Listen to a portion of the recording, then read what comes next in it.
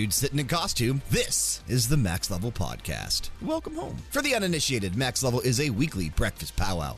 Haven't said that in a while. Amongst currently just a few of us here at RPG Era. Hopefully that'll change soon. I'm your host, Brian, and joining me on the show this evening, host of the Media Files every single Friday, it's Kyle. I should say it's this morning now. It's not evening anymore, but still. Yeah, joining us this morning.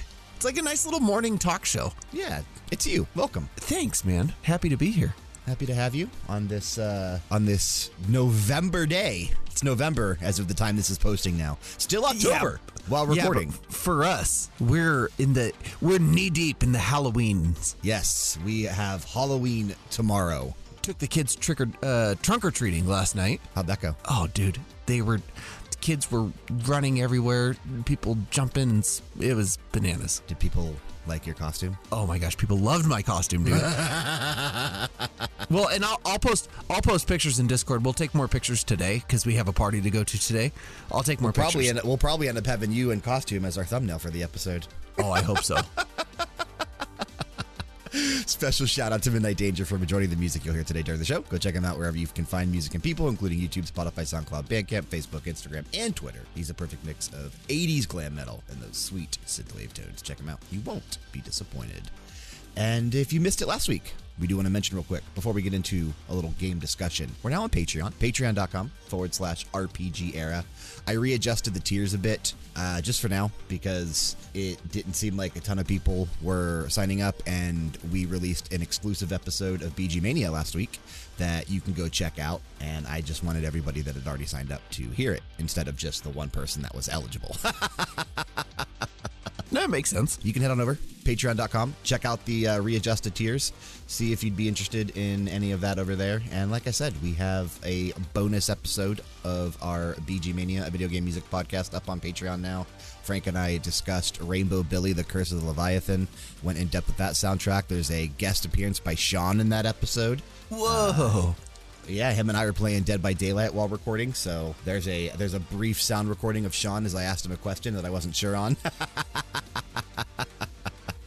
You never know what to expect. It's pretty cool. But yeah, as you mentioned, we are knee-deep in Halloween festivities, and I think this is the first year that in a long time I'm not doing anything for Halloween, and it makes me sad. I like Halloween. I like the holidays. Love Halloween. I used to, obviously, as we talked about in the show, work at a haunted house locally. Well, not locally anymore for me, but it used to be locally.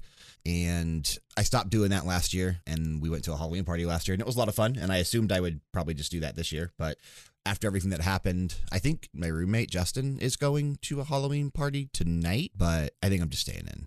I don't think I'm going to go out this Halloween. I'm just not in a super celebratory mood, and I don't want to get dressed up for anything. Frank actually got me something that I'll be wearing on the Sunday Smoke Sesh this weekend that I'm a little...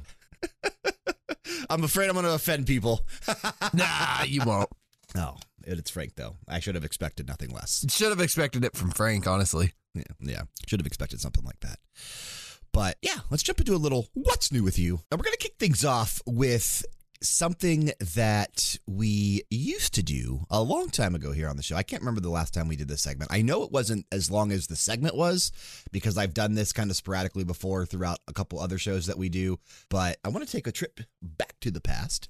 And as we no longer sit around the campfire, it is the morning now, it's not nighttime. But for a while there, we were sitting around a campfire telling stories and talking about games with Sean and Dan. So let's light this campfire back up, jump into a little Are You Afraid of the Dark?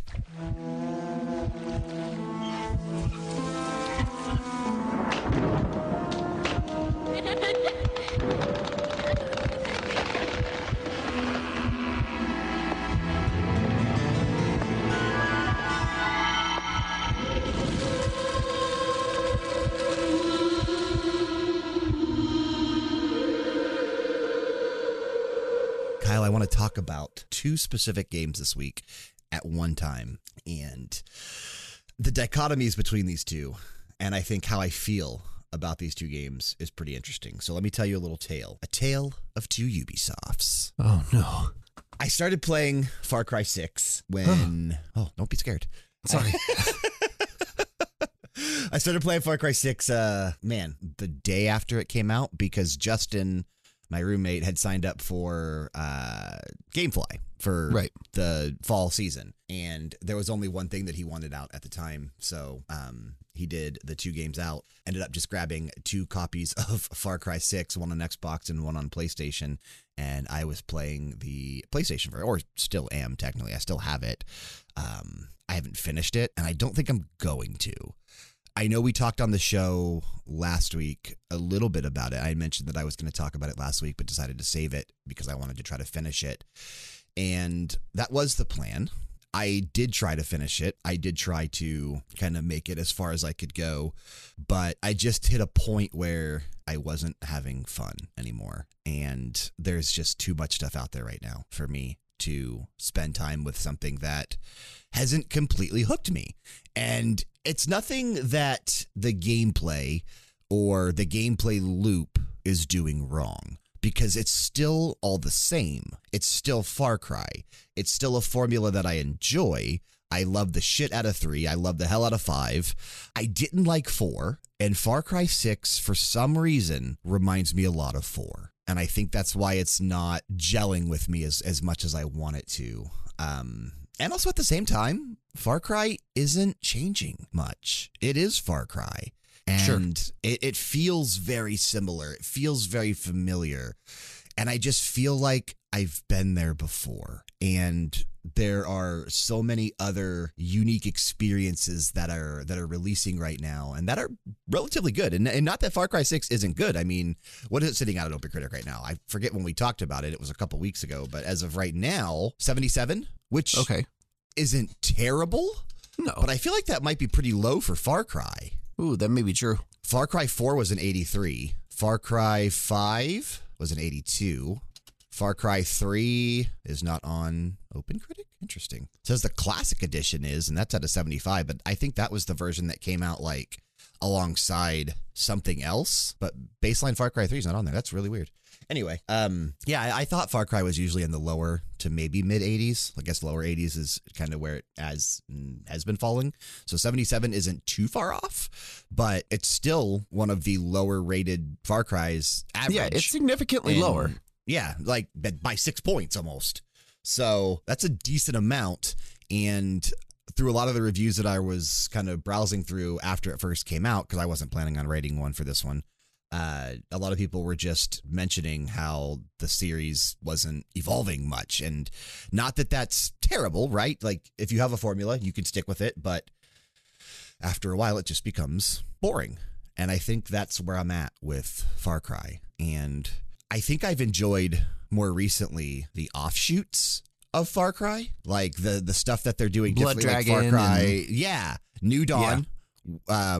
And what's interesting is New Dawn is actually at a 73 on OpenCritic, so that's even lower rated. But I really enjoyed that. I also really enjoyed Primal, which is at a 77 as well. So the numbered entries seem to always review a bit stronger, whereas the offshoots don't. And I usually like the offshoots more. But the villain, Antoine Castillo, I think played he's by amazing. Giancarlo Esposito. Yes, I think he's fantastic. And I think he's one of the better villains to be in Far Cry since probably Voss in Far Cry 3. And the father, who was amazing and actually is in Far Cry 6 and part of like some DLC. They brought back a lot of the villains, and that was part of the marketing campaign leading up to the release. So you have Voss in the game. You have the father. They're part of like some other secondary mode. They're not, part of the main story or whatever, but they're in the game. It's kind of cool. But yeah, he kills the role, dude. He's absolutely great at it. I think my lack of connection to the character that I'm playing as. When you start out, you can either choose a guy or a girl, sort of similar to the way Assassin's Creed has been handling things recently. Whereas there's a canon guy, canon girl, you choose one or the two, both different voice actors, both are fitting in the story. You just get slight differences depending on who you play in terms of dialogue. So I chose to play as the female, because I listened to both voice actors and I just kind of enjoyed her voice a little bit more than the dudes. So I went that route, but I'm just not digging the character. And it's not the fact that I chose the girl. I went back to try the guy for a bit. It's just I don't care about either of them. And I just am feeling a huge disconnect from Far Cry right now, and coming off of finishing Tales of Arise and wanting to continue all of these other games that I've started recently, and just picked up Marvel's Guardians of the Galaxy, which we're going to talk about a little bit later. And man, a lot of things coming out in November. I think you know what? I've never played a Far Cry game. I mentioned this during Thunderdome, and Far Cry 6 held pretty low on my list because I've never played a Far Cry. Far Cry 6 was number one on Sean's list, if you remember. I know, because Sean's a total psychopath, but I've never played one. I'm not going to play this one. I don't think he has either. I don't think so either. So, I'm telling you, he's an absolute he's a psycho.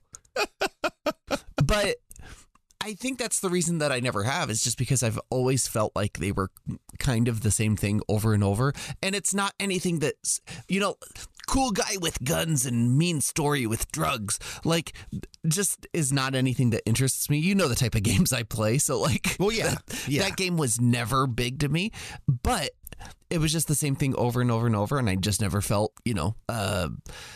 what's the word? I never had the impulse, I think, to really jump into Far Cry. You were never compelled to check it out or whatever. Yeah, compelled. That's the word. Yeah. But never had it. And I feel like Just Cause, the IP from Square Enix and Avalanche, has fallen into a similar trap, in that I already want that series to evolve into something more as well, because I remember when Just Cause 4 came out last year, it did the same thing that Far Cry 6 did. I played it for like 6 or 7 hours and then just never went back to it because I was bored. Like, you have these giant open world sandboxes where you can do whatever, and I'm bored. That sucks. Right. Yeah, it's not how it should be.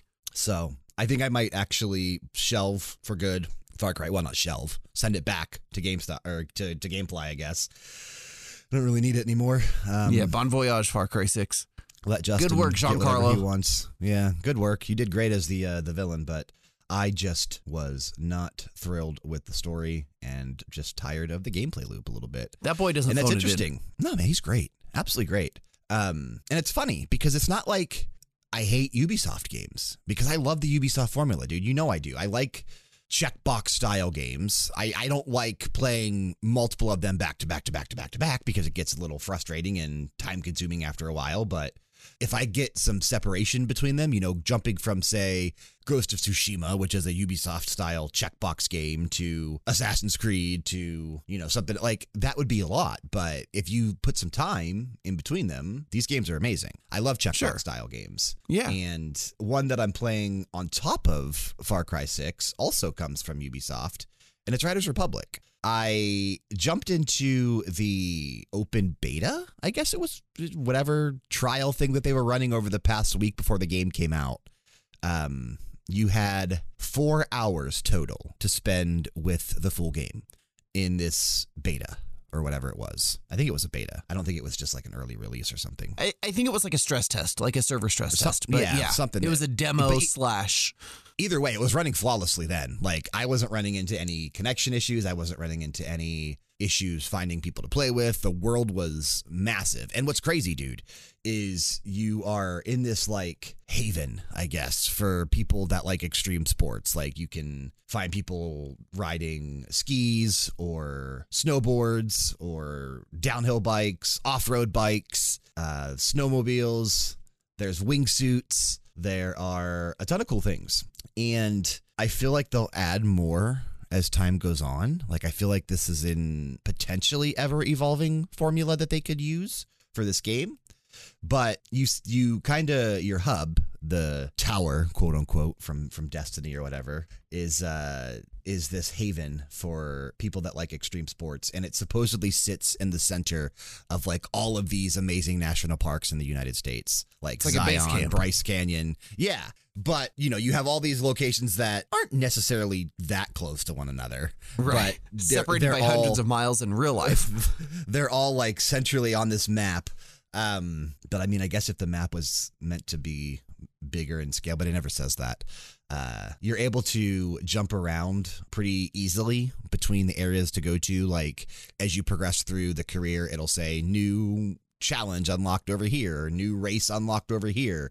And you can just zoom out on the map, click it, and it'll take you to a vicinity that's somewhat nearby, but not right on top of it. Like when you select it, you can choose either, drop me nearby, which is free, or there is an option where you can take like a helicopter to a very specific point, but it costs money, and you earn money by completing events and doing stuff in the game. You can also use that money to, upgrade your gear, your cosmetics, that kind of stuff. But this massive world that they've constructed for Riders Republic has 0 load times. That's crazy, man. Incredible. You can be downhill biking in freaking Zion Canyon, like in the northwest part of the map, and then jump to the southeast snowy area and be snowboarding all within like the span of 10 seconds. That's so cool.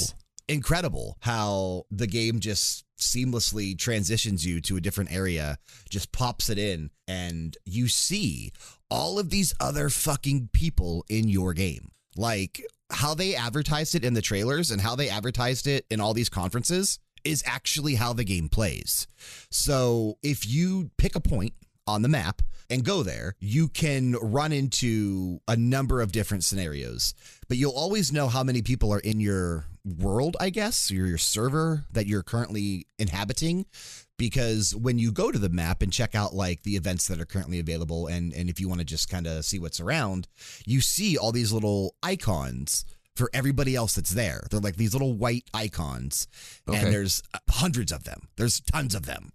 And if you zoom in, because there's a 2D view and a 3D view, the 2D view allows you just to see the map and obviously with the little character icons. But if you click 3D view, you can actually zoom all the way in. And wherever you see one of those icons, you can zoom in on a player. They're all there. They're all real people. That's crazy. Like you could zoom in on somebody and they're just doing they're doing whatever they're doing, man. And if I picked a spot, say near an event, I can see people competing in that event. Like say there's a race that I know does 3 laps in this area. I can go there and I can watch people partaking in that event. Yeah, that's crazy, man. And I can drive into that, not actually being a part of the event, and potentially show up in it. Like I'm not going to get credit for it, but I would then show up as just like a secondary character to those people in that event. It's insane, dude. It's really cool. I love the concept here. And the gameplay is really, really fun. Okay, that was my next question, because I of the extreme sports are handled well. That's awesome. That is so cool. Like, it's very easy to pull off tricks regardless of your skill level. It's very easy to do well. Like, I was posting pictures in Discord when I first jumped into the beta last weekend. I was doing extremely well. I was winning races left and right. I was leveling up rather quickly. And I was thinking that people were bad because it was a beta. I think I'm just actually pretty decent at the game. I understand it. Like, you're just really good at extreme sports. Well, and I never I'm not. That's the thing.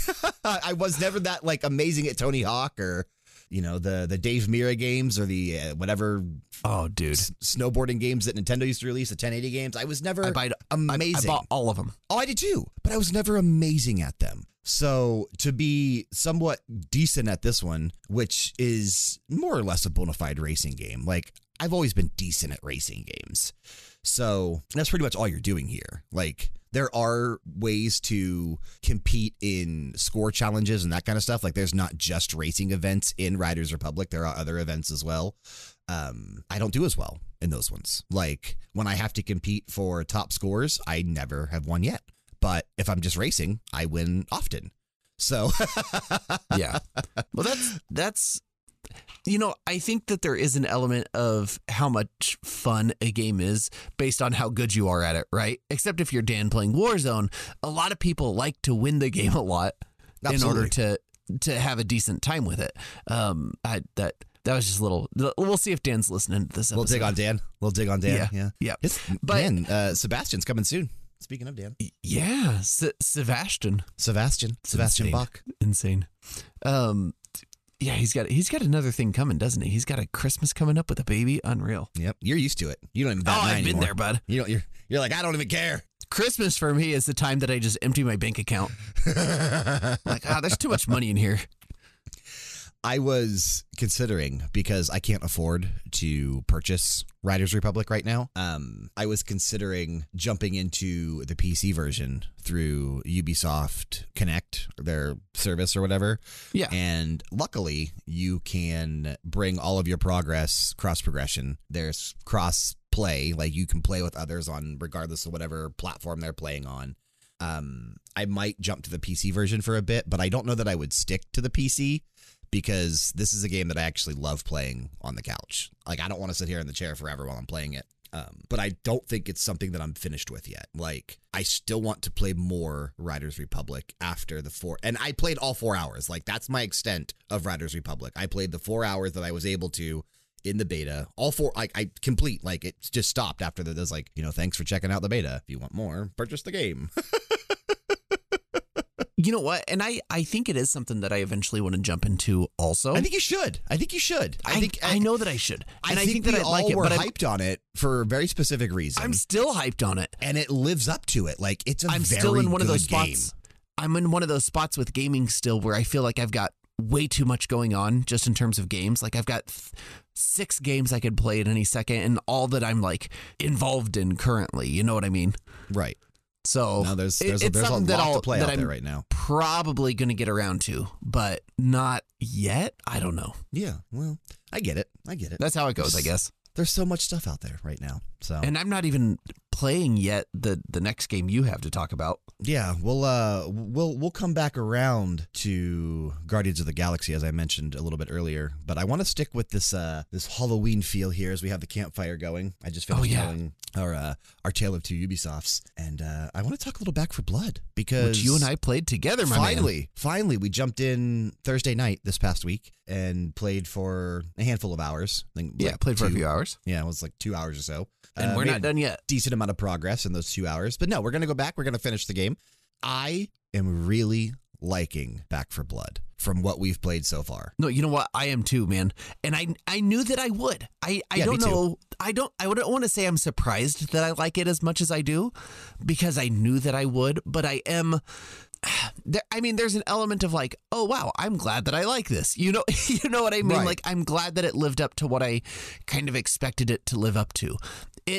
And I played a lot of Left 4 Dead. Left 4 Dead and Left 4 Dead 2 are games that even like as recently as last year, I was jumping into kind of occasionally with some friends when we got bored.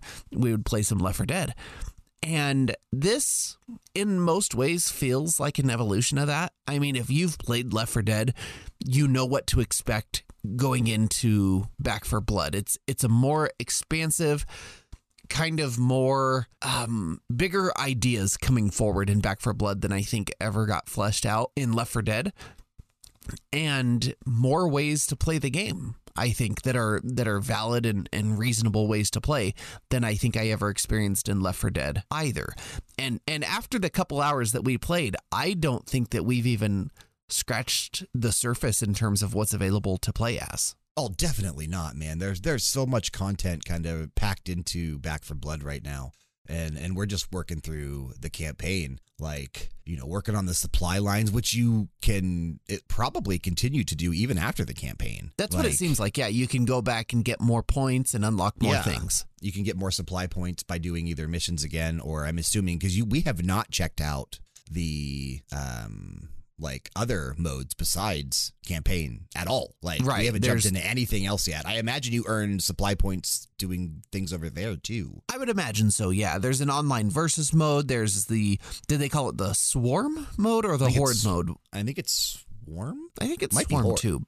But I assume Horde that's would make more sense. But we I haven't think jumped Horde into mode that. is Gears, which is why they don't call it that. Gotcha. Maybe. I don't know. Yeah, we haven't jumped into that yet, but I assume it's kind of an endless how long can you last type ordeal. Which the game isn't easy. Like, it starts you off kind of easy, but yes, it'll thrust you into the action relatively quick. And while we never were wiped out, we came close. We did come close once or twice, yeah. But we never actually were completely wiped out. We were playing with 2 bots, unfortunately. Who were absolute imbeciles. Yeah, garbage. Well, they did a few smart things from time to time. But for the most part, they were healers occasionally. They would walk up and bandage me so that I could keep playing the game. They would bandage. They would pick us up if we fell, and then chuck some Molotov cocktails every now and then. But they weren't really racking up kills outside of, grenades or Molotovs and things like that. So it's unfortunate that there probably aren't enough people playing through the campaign to continuously get matched up with people all the time. But the fact that you can actually play with bots, so that way you don't have to have long wait times or whatever, is kind of nice. Absolutely, I don't no, hate I'm glad that. that was the case. I just wish that, we had more people to play with. But what we did get to jump into was really, really fun. And I think that... Yeah, super fun. Probably the biggest deviation from, the source material from Left 4 Dead is the card system that they use, where right before every round, before you start playing at all, you can build a deck of cards. And right before every round, it pulls a couple of those cards and you get to choose one as a buff for your character. So you can actually build the decks around like certain play styles. Yeah, like play like you want to be melee, you want to be correct. Exactly. Which is really, really cool. And I think that it allows kind of a much broader interpretation of what you want to do in the game and what it allows you to do, which is really nice. And that's something that Left 4 Dead was, when you chose a character in Left 4 Dead, you were just a skin. And then, let's talk about the characters in Back 4 Blood. Yeah. Well, I'll get there in a second. And then you could pick up basically one of 4 different gun types in Left 4 Dead and have that as your weapon. There's more guns in this game, and there are gun attachments in this game that kind of reminded me of Apex Legends in terms of how the attachments work. Different colors for different levels of upgrade. And then, guns have between 3 and 4 different attachment slots. But yeah, the characters each have their own weapon that you cannot get rid of. It's their signature weapon. I was playing as Mom, and Mom had this like sick old-timey shotgun that was just blasting fools, and I couldn't drop that gun, which I thought was nice. I thought it gave extra incentive to, if you want to use a certain type of weapon, you've got to be the character that uses that weapon. And then if I want to build into kind of a very shotgunny, heavy, blasty, crit or head damage type of character, then Mom would be a good character to do that. Holly would not be a good character to do that, because she's more melee focused. Yeah, she uses a melee weapon. So I thought that was a really neat spin on it too. Yeah, absolutely. And I like that they have like different cosmetics that you can unlock for all the characters. Actually gives incentive to play through the game as all the characters instead of just one, because you have to complete missions as each character to unlock, individual unique skins and that kind of stuff. So I do enjoy that aspect as well. And I think the characters themselves are really well done in Back 4 Blood. I was enjoying the different personalities of the starting 4 that you get, and then they intro the other 4 after you get out of the like 4 mission prologue or whatever it is, and then you're able to choose from all the characters after that. I probably am just going to end up sticking with Holly, who I was enjoying playing as her. I like her personality. I like her play style. She's, as you mentioned, more melee focused. And one of the cards that I took actually changed her bash into like a knife attack as well. Right. And I like that as you play through the campaign, your cards seem to carry over with you as you go. Which I thought was really cool. Yeah, which is really cool. Like, it makes sense, I guess, because it's all still like part of like one campaign, but I wasn't expecting it. And I really enjoyed that aspect. And I like how through the cards, you can change up certain things to either benefit or help your play style. Like if you're finding yourself constantly low on health, you can maybe invest in the healing efficiency or just straight up upgrade your health. Or you can upgrade your reload time or whatever, or the magazine clip size. Like, things like that is pretty freaking cool that you have direct control over little elements that, could change the way that you play the game based on your own play style. Right. I don't know. I like what's here. I do too. It's something that you and I talked about. Like, we will absolutely finish the campaign of this game. And I think that it has... And I want to finish together because I don't want to finish this with 3 bots. That would suck. Oh my gosh. That sounds... No. I at least want one other player there with me. Yes. Because you and I did pretty well together. We did fine. We did fine in spite of the bots like glitching out and Evangelo would just kind of like sit there and like look jittery for a time. Yeah, like he would just shake every now and he then. would just get which stuck. I've heard people talk about that before. Like that is a thing. Yeah. It's just an unfortunate thing with the bots and the CPU. Yeah. The other thing is, I feel like in Left 4 Dead, the special zombies, the special infected, were kind of rare, and you would see a few every level. There are a lot in this We've game. seen a ton, the big dude. zombies, We've seen a ton. The spitters, the tall boys, everywhere, man. Stalkers, they are constantly all over the place, and we've ran into several big bosses too. Bosses, yes. The ogre. Yeah, the ogre. There was oh man, what was the second one was The wretch. Was it the wretch? Was that his name? I don't remember. At any rate, we defeated the second one too. Huge health bars. I don't think we've come across a third one to the point that we're at Not yet. I think we've only hit 2.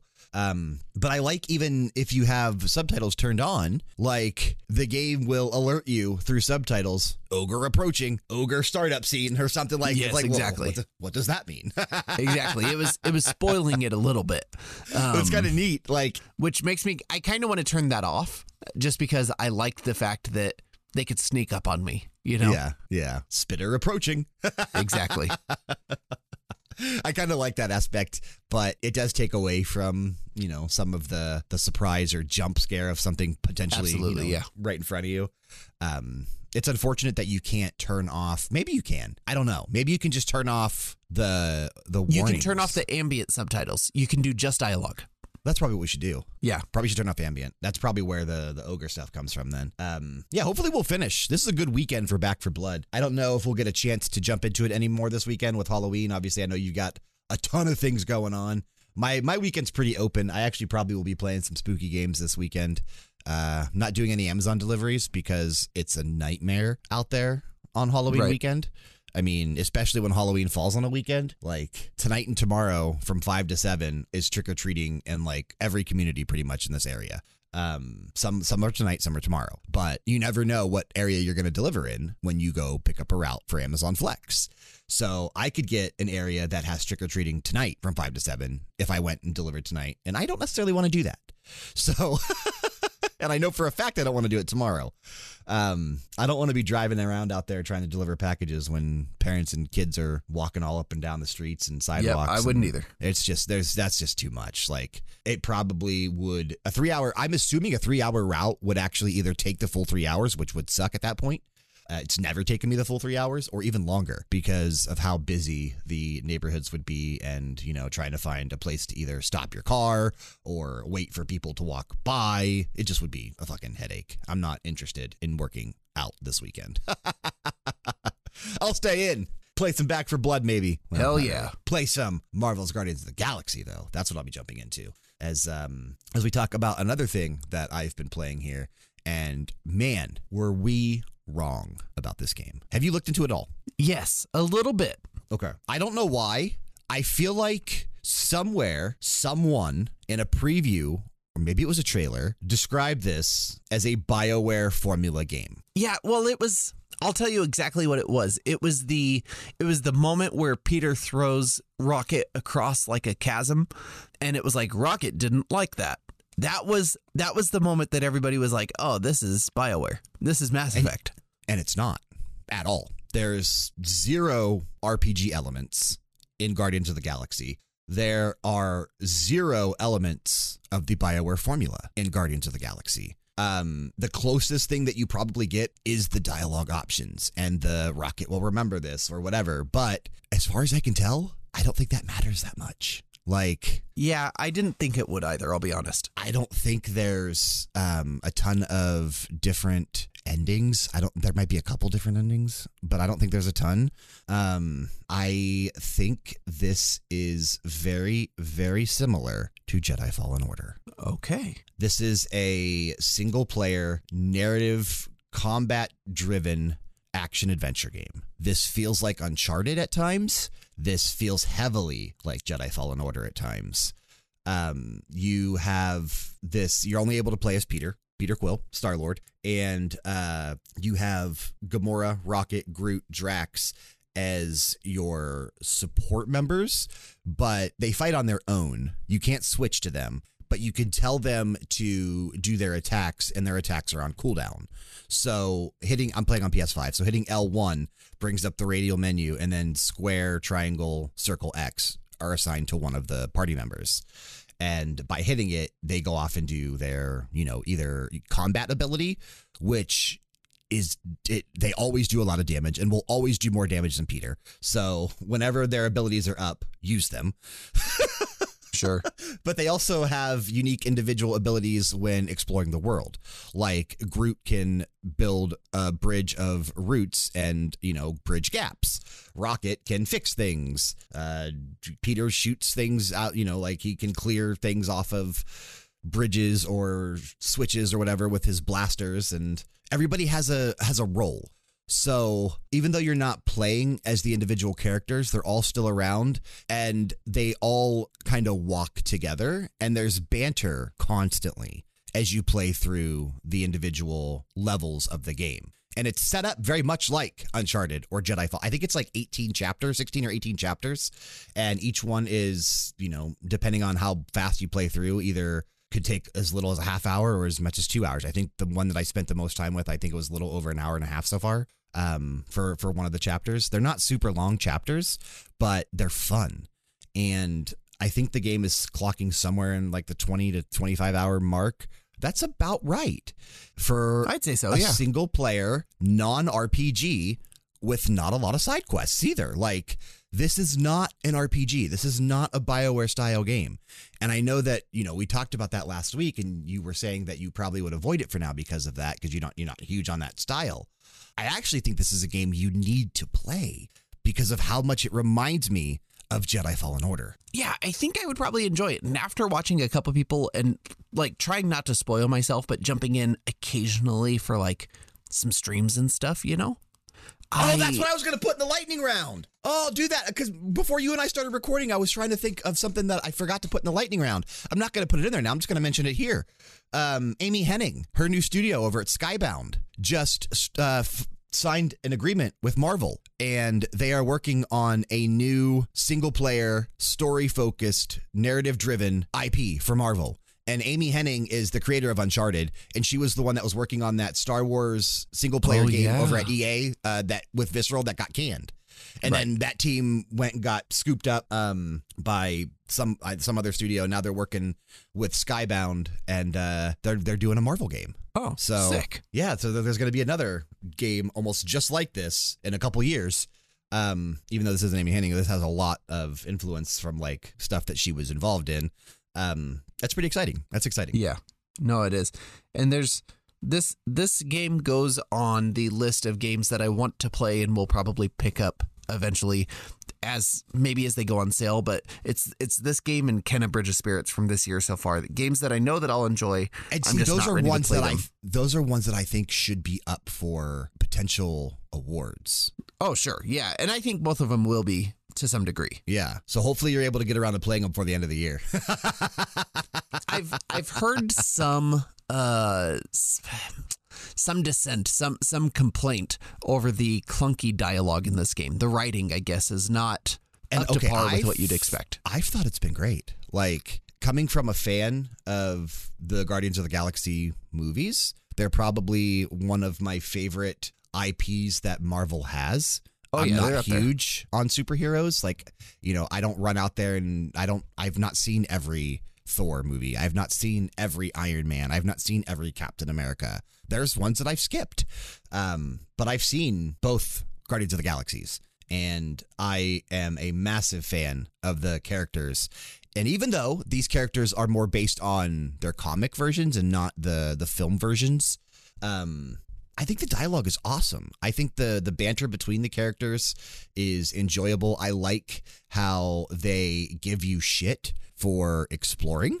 Like, okay, there will be moments where Rocket's like, all right, we got to go over here, and they'll just go. Like, he'll just go over there, and he's like, this way looks like a dead end. I'm gonna go this way. And then if you go down the dead end, he's like, oh, good job, kind of finding out exactly what I told you was down there. And then you like, there's literally nothing down there, and you come back and meet him. You know what I mean? So like, right, it's comedic like the movies are. They are constantly, Sure. telling one-liners or jokes. I think there's Peter's, I don't know who's doing the voice acting for Peter. It's the only one that isn't hitting a home run every single time.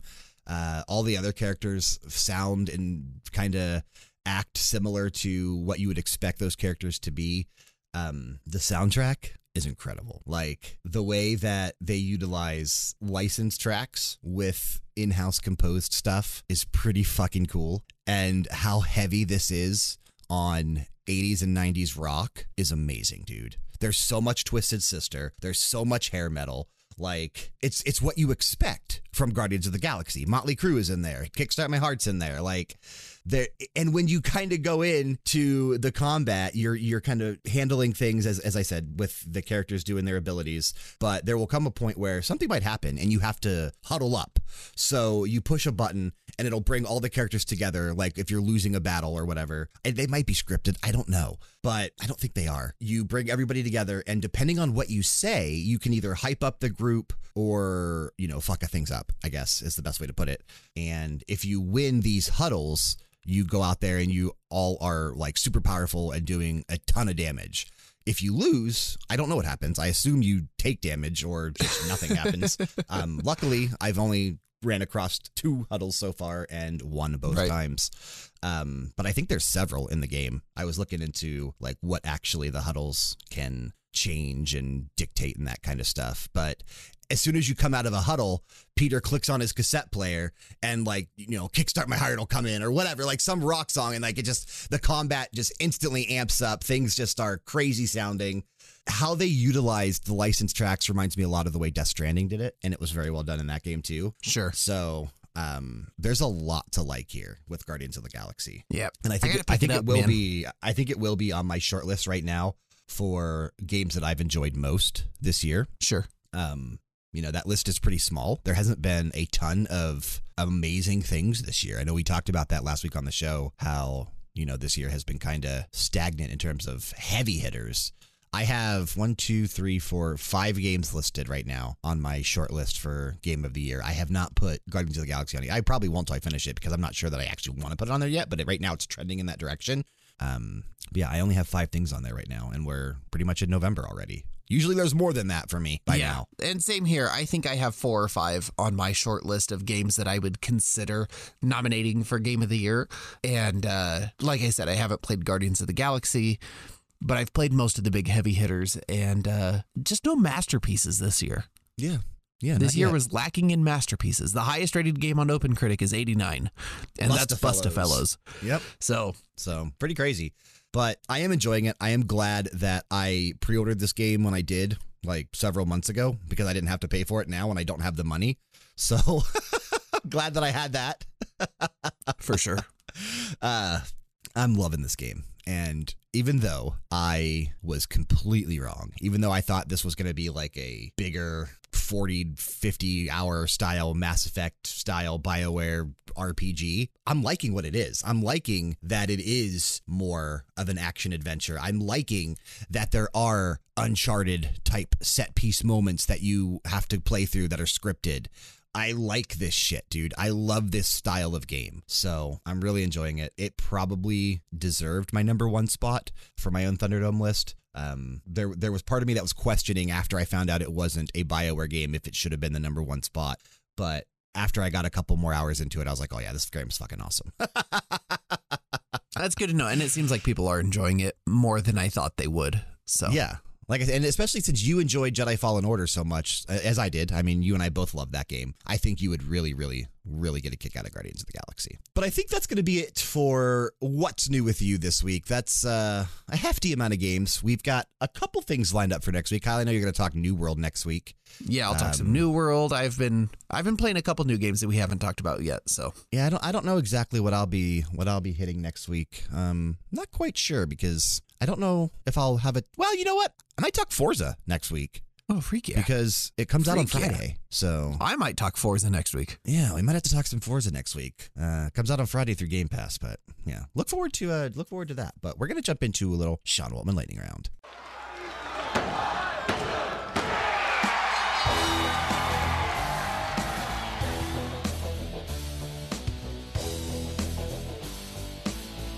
Kyle, we have a handful of things here to talk about.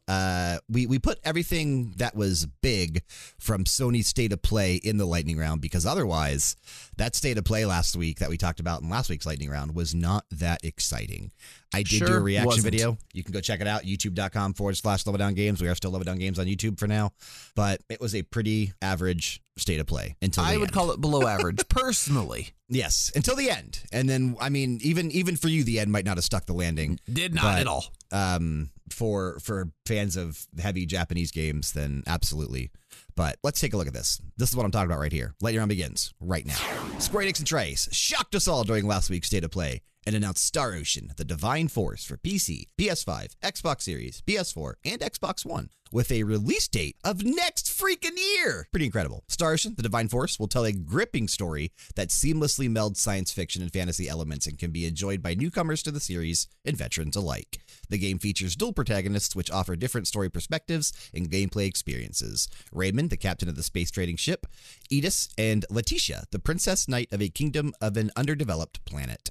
Fate will bring Raymond, Letitia, and several other allied characters together. This looks like an evolution of Star Ocean to me. It looks like they're borrowing a lot of elements from Xenoblade in terms of the exploration and the way that the game looks. Sure. And that's okay. I love Xenoblade. I love what Monolith did with that series. I've always enjoyed the Star Ocean games. The last two have been sort of just average at best, but Star Ocean 1, 2, and 3 were fucking awesome. I will definitely pick up the Divine Force next year. I'm looking forward to it. Young Horses will release a free substantial update for Bugsnax in early 2022 titled The Isle of Big Snacks. A mysterious island crawling with supersized bug snacks has surfaced from the bottom of the ocean. Get ready to reunite with your favorite Grumpuses and launch an expedition to discover what massive secrets the island has in store. The Isle of Big Snacks update will also bring new additions to Snacktooth Island. The Grumpuses have finally finished your hut, and soon you will be able to complete challenges from your mailbox, plus collect decorations to personalize your hut to make it the snazziest on the island. Finally, and perhaps most importantly, you will also be able to put hats on your favorite bug snacks. I don't know that I was ever expecting DLC updates to Bugsnax, but I will tell you this. I will download the Isle of Big Snacks and I will play the Isle of Big Snacks, and my kid will sit next to me and flip his lid the entire time, and we're going to enjoy the hell out of it. And you're going to put some hats on the Bugsnax too. I will put hats on all of the Bugsnax. I mean, you know what? This game was stupid. This game was so stupid, and I had a blast. I was going to say, but you enjoyed it. I remember you enjoyed the hell out of this game. Yeah, I remember you enjoyed it. My kid still plays it. He loves it. That's awesome. He's at school. He's like, I'm trying to tell my friends about Bugsnax. They have no idea what the hell I'm talking about. I'm like, dude, that's because this game, nobody cared about it. I was shocked that they announced free DLC, dude. Like, insane. And then Greg Miller on Twitter talked to the team into adding new trophies as well. That's so cool. So they're adding trophies with this update too. So that's pretty cool. Gung Ho Online Entertainment and developer Super Trick Games have announced Death First, Let It Die, a follow-up to the original Let It Die for PS5 and PS4. I think this might be the last thing that we're talking about today out of the State of Play, because it was the only other thing that was worth mentioning. It'll release as a free-to-play game in spring 2022. In the survival battle arena Death First, Let It Die, you'll compete against players and fight off hazardous in-game foes in player versus environment combat. Use state-of-the-art weaponry to dazzle crowds and customize your own original character with upgrades you collect and unlock as you cheat death, outlive your competitors, and climb the rankings to become a star. This didn't look that great to me. This game's not for me. No, not for me either. This game looked very boring. A different take on a battle royale, right? Yeah. I didn't play the original Let It Die either. I never thought that looked that exciting to me.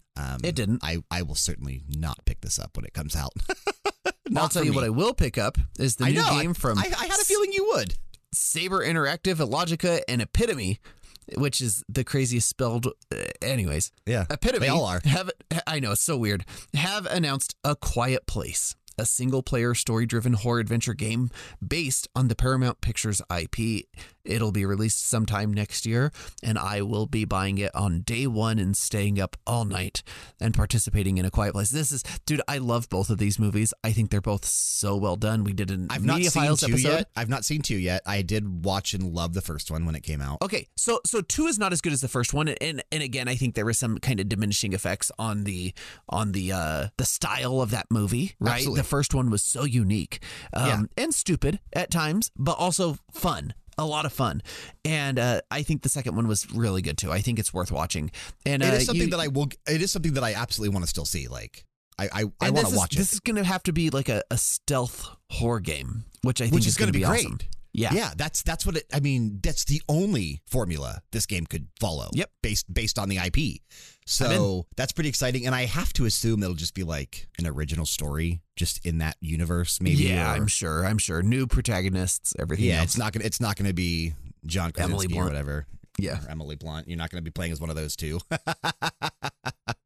would be cool if you could, but I don't know that you'd be able to. It'd be fun if you actually were able to run into them, though. Emily Blunt better be in it, though, because I love her. Well, and she was also in both. So yeah, you would think that she would be in the game. Like I said, even if you just like run into them out in the world or something, you know what I mean? Like they're just there trying to survive too. Whatever, that'd be kind of fun.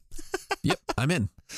Housemarque has released version 2.0 of Returnal on the PS5, and this is the big update that has finally added not only a gorgeous-looking photo mode, but also the ability to suspend in-progress cycles, effectively giving players the save state they've been clamoring for since the game released earlier this year. I'm disappointed you did not play this game when it was as hard as it was. Okay, I add this. This is game number 3 of games that I will pick up eventually because I know that I would love this game. But it's now easier than it was. I'm curious if you would have been able to get through it when it was as challenging as possible, because I wasn't. These are the types of games that I'm like, let's go. Like when they're really hard like this, I'm like more motivated. Yeah, I'm disappointed you never checked this out before the updates hit, because I was unable to get through it. I never finished it, and I still never talked about when we were talking about potential games of the year. I think that this one probably has a leg to stand on. I don't know that it'll get game of the year, but I think this game could get something. Yeah,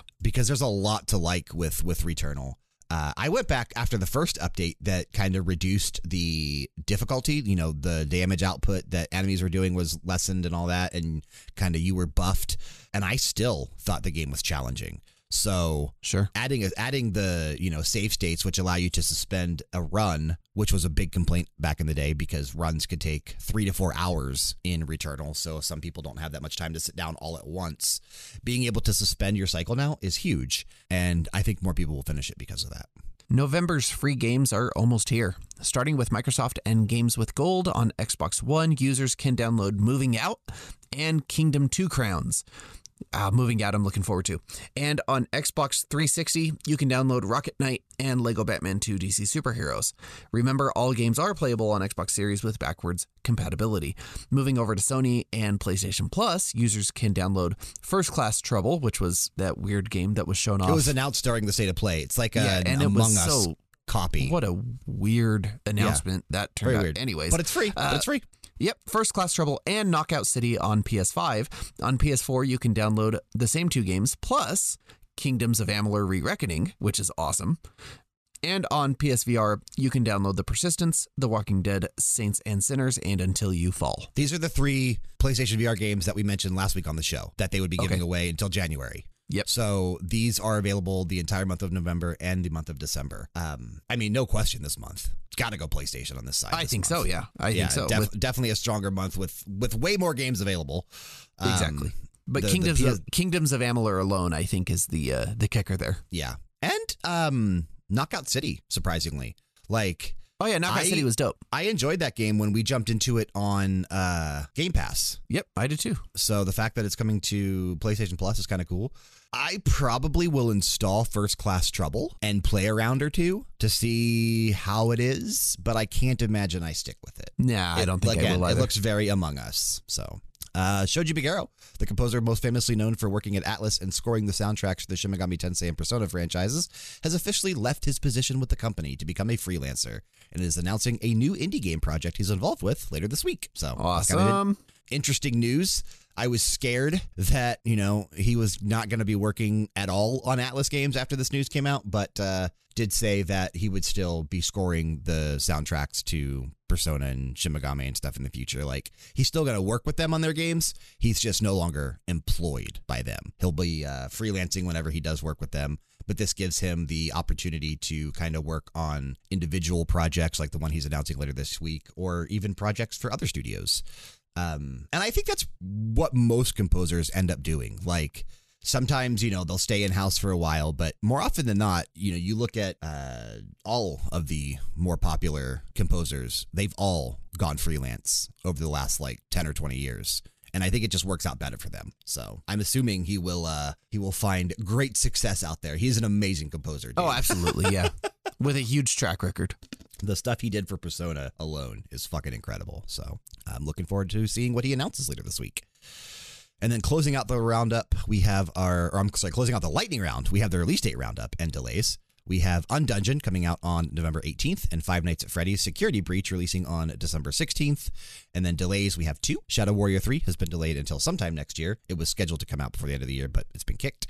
And Weird West has been delayed until January 11th. I'm kind of excited for that game. That game still looks dope. Yeah, I might check it out. I might. It does look cool, though. But that, unfortunately, is the end of the lightning round. This is Kyle, and one day you can be too. Every Friday, I host what is soon to be your favorite podcast, The Media Files. Me and one of my best friends talk about pop culture happenings so that you don't look like an uncultured swine during those boring water cooler conversations. Laughs are shared, tears are cried, and sometimes we have really interesting special guests that you might be familiar with. Download The Media Files wherever you download podcasts, and remember, be kind, be honest, and we'll see you later.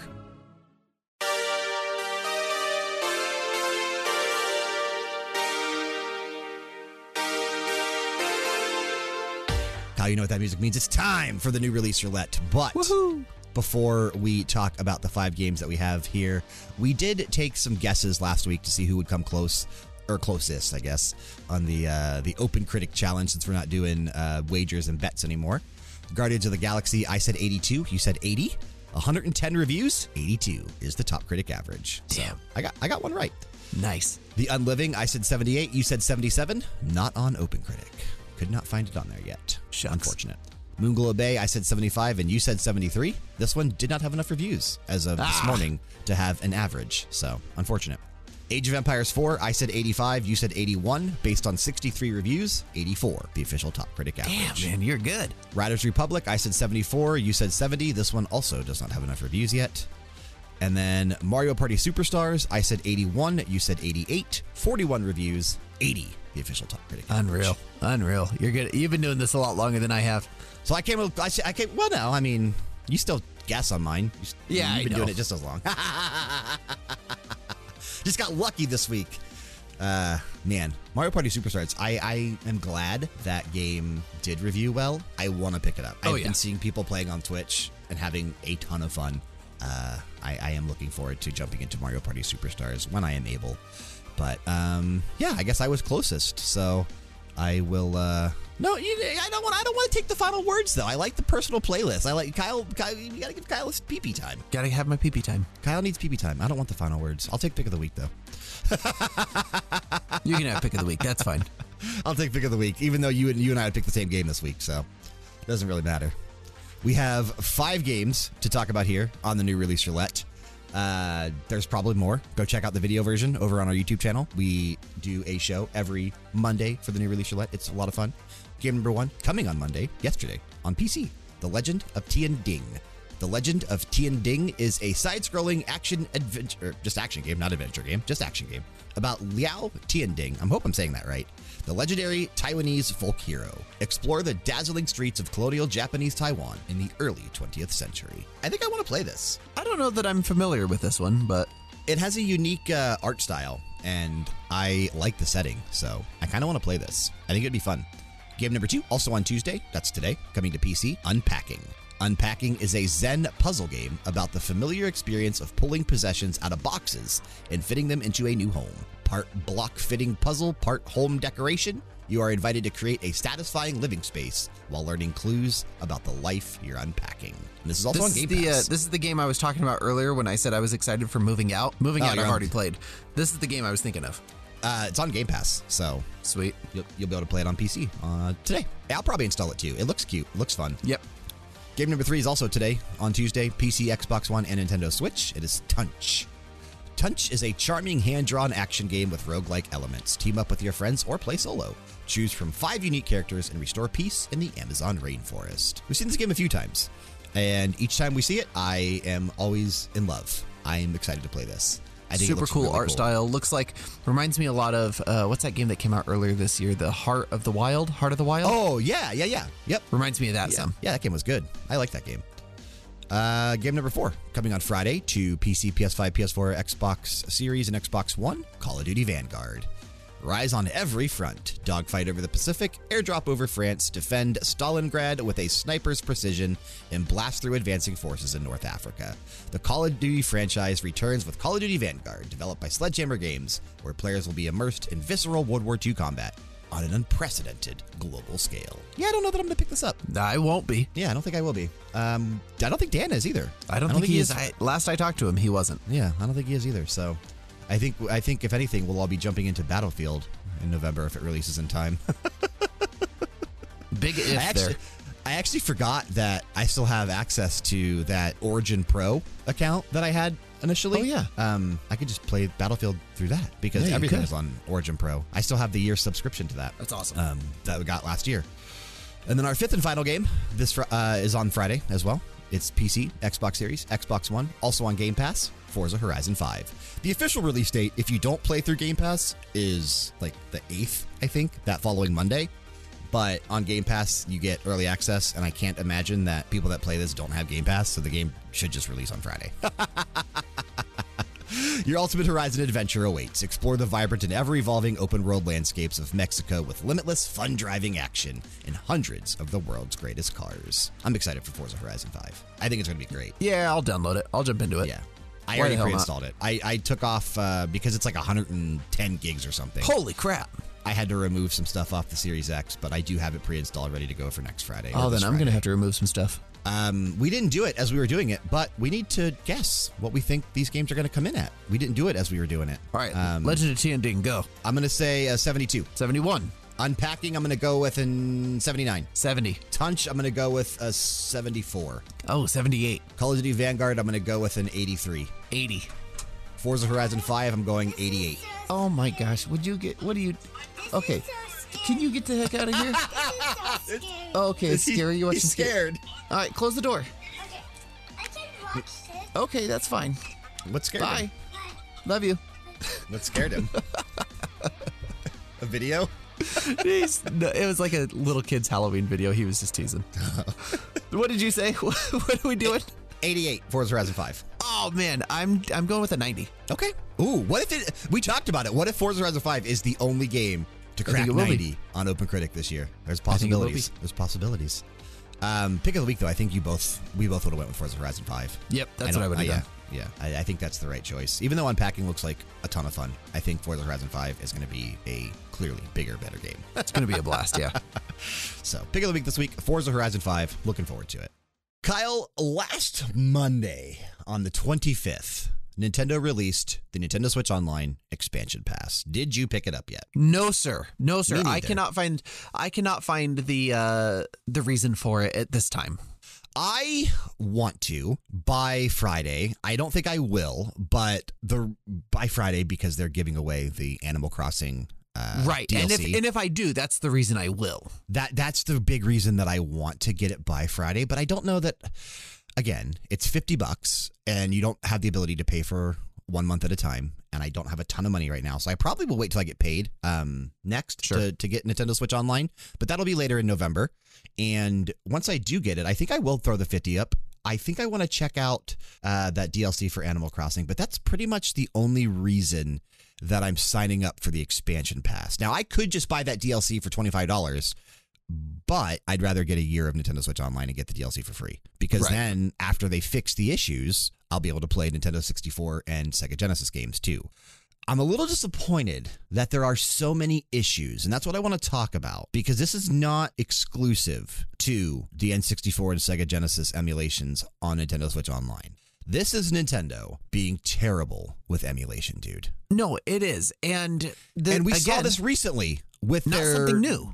Yeah, that's what I say. We just saw this recently with the Mario 3D All Stars and Yes. how it was running off of like horrible emulators when people have been doing it better homebrew for so long. for a long time. There was a For a video long I time. watched on YouTube that kind of highlighted Nintendo Switch Online, Mario 64 and Ocarina of Time compared to some of the more popular emulators you can get on PC compared to the originals. And the input lag and frame rate is significantly noticeable on the expansion pass, dude. It's just unexcusable.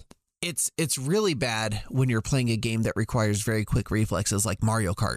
Which is the big reason I wanted to get it, was to play Mario Kart 64 online. Which would be huge. Something we've never been able to do before. But the input lag and the emulation lag that's going on makes it almost unplayable from my understanding, which is a big shame. Now, here's... You know what? You release a product, it works, but it's not working perfectly right off the bat. I can understand that, right? People have like tough releases. We've been Blizzard fans for many years, and we know exactly what a tough release looks like in a video game. However, this is my worry, is Nintendo isn't going to fix this. They have no motivation to dive back in and say, you know what, let's fix this code. Let's make it work so that it actually works properly. Because they don't. They haven't cared about their online services for some time, right? For forever, I would say, maybe. Pretty much forever, yeah. Yeah. And they'll release the best we've gotten. Yeah.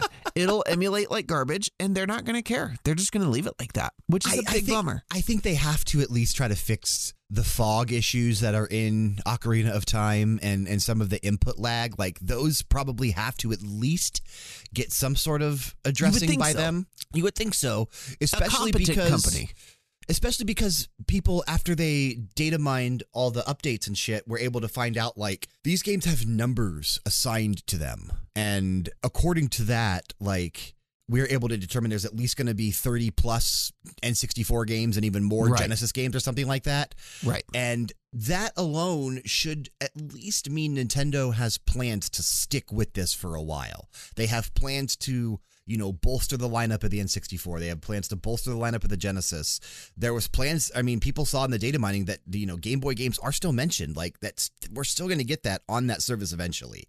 Like, these are all things that are coming. And I hope that they don't just let it flounder, dude, because you're right, they could, but I can't imagine people willingly going to continue to shell out $50 every single year if you're not fixing the service. Like, you got us this time. We spent the $50. Well, I haven't spent it yet, but people that did, they spent it and they're in. They're locked in for the year. But everybody else that hasn't, they need some sort of incentive or convincing that, it's not just going to remain shitty. Yeah. So I'm very disappointed with this. Like, I know I talked about in that solo episode I did for the Max Level podcast 2 weeks ago, and it was on the Animal Crossing Direct reaction video too.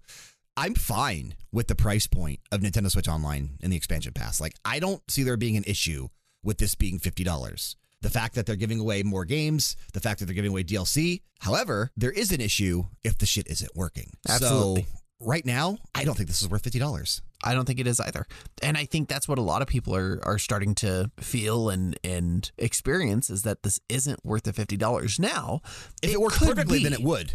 It could be. They could grow this into a $50 service, a $50 a year service, if there are more DLCs they get put onto the pass, if there are if there's a better emulation system, if there what are if you got access to all the DLCs that they ever do? That's what I mean. If with like this should be the premium Nintendo Switch Online or whatever, and you get like, because they constantly are releasing updates for Hyrule Warriors. Put the Smash Bros. Fighter Pass on there. Hell yeah, that's what I'm talking. You should just get access to their DLCs, not necessarily games, right? Not like Game Pass. I'm not talking games. I'm just talking DLCs. Give us a reason to have brilliant. The expansion pass if the main hook of it, your virtual console library, isn't working. Right. Exactly. So, no, as of right now, it absolutely isn't worth that $50, but it could grow into that. And it's not that $50 a year is terribly expensive. No, it's what all the other services are kind of modeled around, but they're so much still better. Money, and you don't give away money for nothing, right? So you have to money find for nothing, you have to find chicks the for free. value there. Dude, I want my MTV. Such a good song. It's such a good song, dude. The other services, obviously, Xbox Live. Their month, I think their yearly is like $100 now because of Game Pass. But for a while there, their yearly was $50, and Sony's yearly, I think, is $60. So this puts it more in line with what the other companies are doing.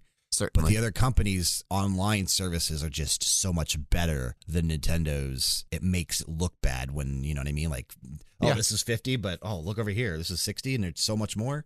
Like, I'm very disappointed this isn't working. I was a big fan when they announced this. I wanted to jump in. I wanted to play Mario Kart 64 online. I wanted to check out all of the fucking Genesis games that weren't on the Genesis Mini that I didn't have access to. And I can't. Well, I could, but there's lag issues, there's input issues, and as someone that notices that kind of stuff, because I do like the speedrunning scene. I'm not a huge speedrunner, but I like that scene, and I pay Yet. attention to that kind of stuff. Not with that attitude. No, we're gonna speedrun Metroid Dread. Metroid Dread. We just talked about it last week. Yeah. I've been watching Oats and Goats speedrun that a lot lately. That's been fun. Yeah. I at least need the input lag and that kind of stuff fixed before I jump into the game. I guess the fog issues I might be able to get around. I Yeah. probably would never play Ocarina of Time through the virtual console anyway. But yeah, man, I'm disappointed with this, and I'm sad that people are out there and they did spend $50 on this already, and that it's not working the way that it should. But again, man, the DLC coming on Friday, it makes it an enticing offer because you do get that already. And, you know, just for an extra $25, you're locked in for a year's worth of Nintendo Switch Online, which a year already was $20 before. So if you take out the cost of the DLC itself, which is $25, you're only spending $5 more for a year of Nintendo Switch Online, which I guess when you look at it that way, it's not terrible. It's not terrible, but the $5 again is for $5 a is system that $5. doesn't work. Yeah, $5 is $5. So And it's hard to they say. should take that $5 and fix the issues. Yeah. No, they're not going to, though. Raise your pitchforks. Yep. Get out there. Tell them what needs to get done. You know, I really do want Nintendo to get on a better framework for its online gaming. One of the games I have been playing, I know we'll talk about it probably in the coming weeks, but I have been playing Nickelodeon All-Star Brawl quite a bit. And the reason I play that and I don't play Smash as much is because I play with friends online. And Smash is almost unplayable online. It's horrible. The lag online is terrible. Did you see the rumors about Warner WB? and their Smash fighting game Multiverses? potentially? Oh yeah. Bringing in DC characters, AEW characters. This would be freaking nuts, dude. Free to play too. Free to play potentially. But one of the glaring things that we just have to mention before we get over to Kickstart My Heart and close this episode out, it was idiotic on Nintendo's part because certain features that were in the N64 games, like Mario Kart 64. Remember when you would put a memory card in the back of your controller and you could save ghost times Yes. to those memory cards for time trials.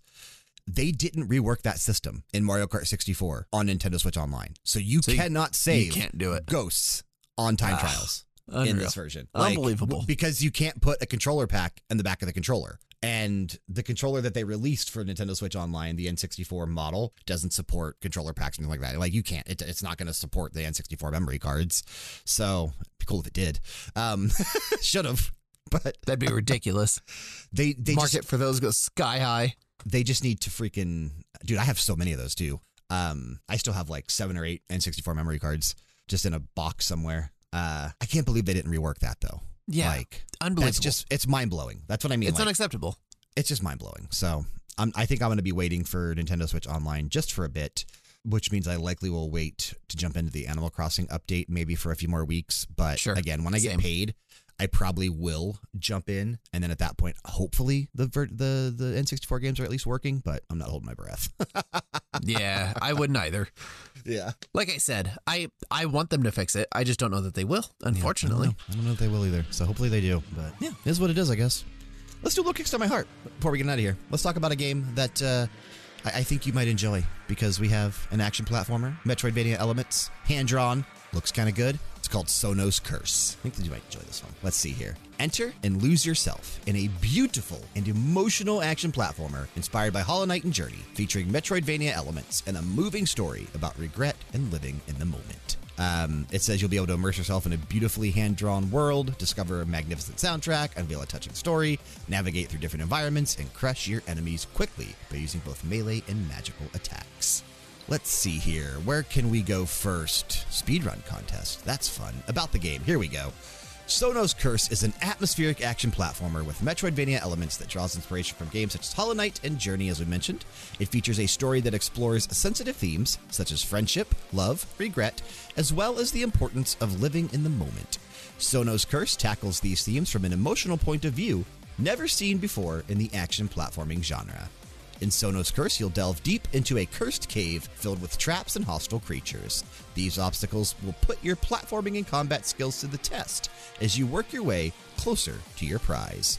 Enjoy a beautifully handcrafted world perfectly combined with an original musical score designed to elicit an emotional reaction and actioned platforming elements that will keep you on your toes whilst you fight through rooms of hostile creatures. Based off that, what do you think? I mean, immediately watching the video, this looks like Hollow Knight. It's very Absolutely. obvious that that's where they got the inspiration from.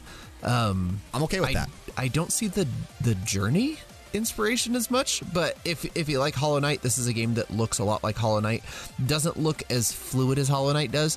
Much more platforming, I think, than Metroidvania in a lot of sections that I can see. Absolutely, yes. It is heavily, it's more a platformer than it is a Metroidvania. Yes, there's a lot of platforming going on here. However, I mean, it's not that I don't like those games. This is a game that I would play, absolutely. I love how much it's leaning into the emotional crutch, right? Like, you and I love good emotional games. I think maybe that's what they mean by the Journey reference, because Journey was such an emotional game. Yeah, I can see that. Maybe that's what they're going for. Right now they're targeting PC, but Switch is a stretch goal. We'll take a look at the story here real quick. It says your journey begins in a forest as a silent and nameless protagonist. You discover a cave with a strange message at the entrance. Whatever you are looking for, it is not worth the price. The protagonist ignores the message and enters the cave. As you advance, you slowly gather pieces of your character's past, unveiling his motivations and the reason why such a tiny man decided to face such dangers by himself. Further down the entrance, you stumble upon a huge door. A mysterious voice tells you that the thing you are looking for is laying behind that very door. Thus, you are tasked with exploring the cave in order to find a way to open it. But watch out! The place is obstructed by hordes of enemies, obstacles, traps, and bosses who will stop at nothing to keep you from reaching this mysterious prize. Dan, if you're listening to the episode, you need to look into this game because I think you would probably back this. I think Dan would probably throw them. What's the tiers? What do we got here? $10 for a copy. Is it? Oh, 10 of whatever this is. $12 US. Okay, Gets you a digital copy of that. That's actually 10 not of bad, whatever dude. this is. No, it's not at all. 10 pounds or whatever currency. No, that might be. Francs. It's francs. Oh, nobody wants francs. Frank dollars. Yeah, we need to get rid of franc dollars. 10 franc dollars. That's not No, bad. I think are they euros? Is that what they use? It might be 12 US dollars though for a game. That's a good fucking price, dude. That's a real. I might back this for 12. That's a good price for It this is a good game. price. I can't see this being. I can't see this being like a $15 game when it comes out. This That is probably is euros, a by the $20 way. game. Is it euros? Yeah. I could see this being a $20 or $25 game. So getting it for like half the price by backing on Kickstarter is pretty fucking cool. Not bad. Plus getting your name in the back, the credits and that kind of stuff, the soundtrack. I think I might toss them the 12 for this one. This looks like a game that I would really enjoy, and I'm very interested in the emotional aspects. I just, I didn't yet, but Frank just finished Rainbow Billy, The Curse of the Leviathan. Again, we talked about years ago on Kickstart My Heart here on the podcast. And we did an episode of BG Mania, our exclusive BG Mania patron episode on that game. And he was saying how emotional that one was. So I think I'm going to pick that up somewhat soon. Speaking of Kickstarter games, I just started Sunshine Manor, which we talked about previously. Yeah, you backed that one and you just did the game. Is it out or was it a beta? It is. Nope, it's out. So it's out. Yep. And I started it just for a couple minutes, and we'll be jumping into it. Yeah, we'll have to talk about that when you do. Let's talk about when you actually play more of it. Get some more press for Sunshine Man. That one looked good. Yeah, If I'm thinking, I can feel if it. I'm thinking of the one that Sunshine. I don't remember exactly what it looked like. But I SNES remember, style horror game. Yeah. Okay. Yeah. I'm looking at it right now. I totally remember this, dude. I was very interested in this, and it's only it's only $11 on Steam. Yeah, it's on sale right now. I might pick it up. It's on sale till November 4th. $11. That's not bad. Not bad at all. I don't know. But what also is not bad is Sonos Curse. They have already hit their goal. There's still 11 days to go. However, we need to get this a little bit higher. Yeah, we need to get that Switch stretch goal. We need that Switch version. So, with 11 days to go as of time of recording, we have 576 backers. We are about $1,000 over our goal. However, they need 20,000 euros to make the Switch version, and they are about 4,000 euros short. So we need to get this to about 23,000 US dollars, I would assume, somewhere in that area to be at the proper euros. I want to play this on the Switch. I'd play it on PC, but I'd prefer to play it on Switch. Same. So hopefully we get the stretch goal. The soundtrack, it doesn't say who's doing it, unfortunately, unless it's in the team member's name. But, Nicholas de Aliers. I am the composer and sound designer for a video. Okay, yeah, he's the one doing the soundtrack there. I'm not familiar with that name, so I'm intrigued by this. Go check it out. Kickstarter.com. The name of this one, Sonos Curse. If you like Hollow Knight, you're going to like this. Go check it out. All right, man. It's Halloween weekend. We got a lot of things to do. We got candy to eat. You got a costume to put on later. Let's say we get on out of here. Hit him with your pee-pee real quick. Oh, let's slap him with the pee-pee real quick. Oh, man. I don't know what to do. Let's do this. New song released recently by Adele, which I think is one of the greatest female vocalists of all time. That's besides the point. But she puts out another freaking super great emotional track that I've been loving. She does this. This whole album, I guess, is about her separation and divorce from her husband. And the track that she puts out is called Easy on Me. And I can't see this one not winning Grammy Awards next year. The song is just freaking beautiful. Her voice is insane. She puts so much emotion into her songs. The song is Easy on Me by Adele. This episode of the Max Level Podcast has been brought to you by RPGera.com. Please remember to leave us a rating and a review regardless of where you're listening. If you want more of us, check us out on YouTube and Twitch, and make sure you're subscribed or following at both places with notifications on.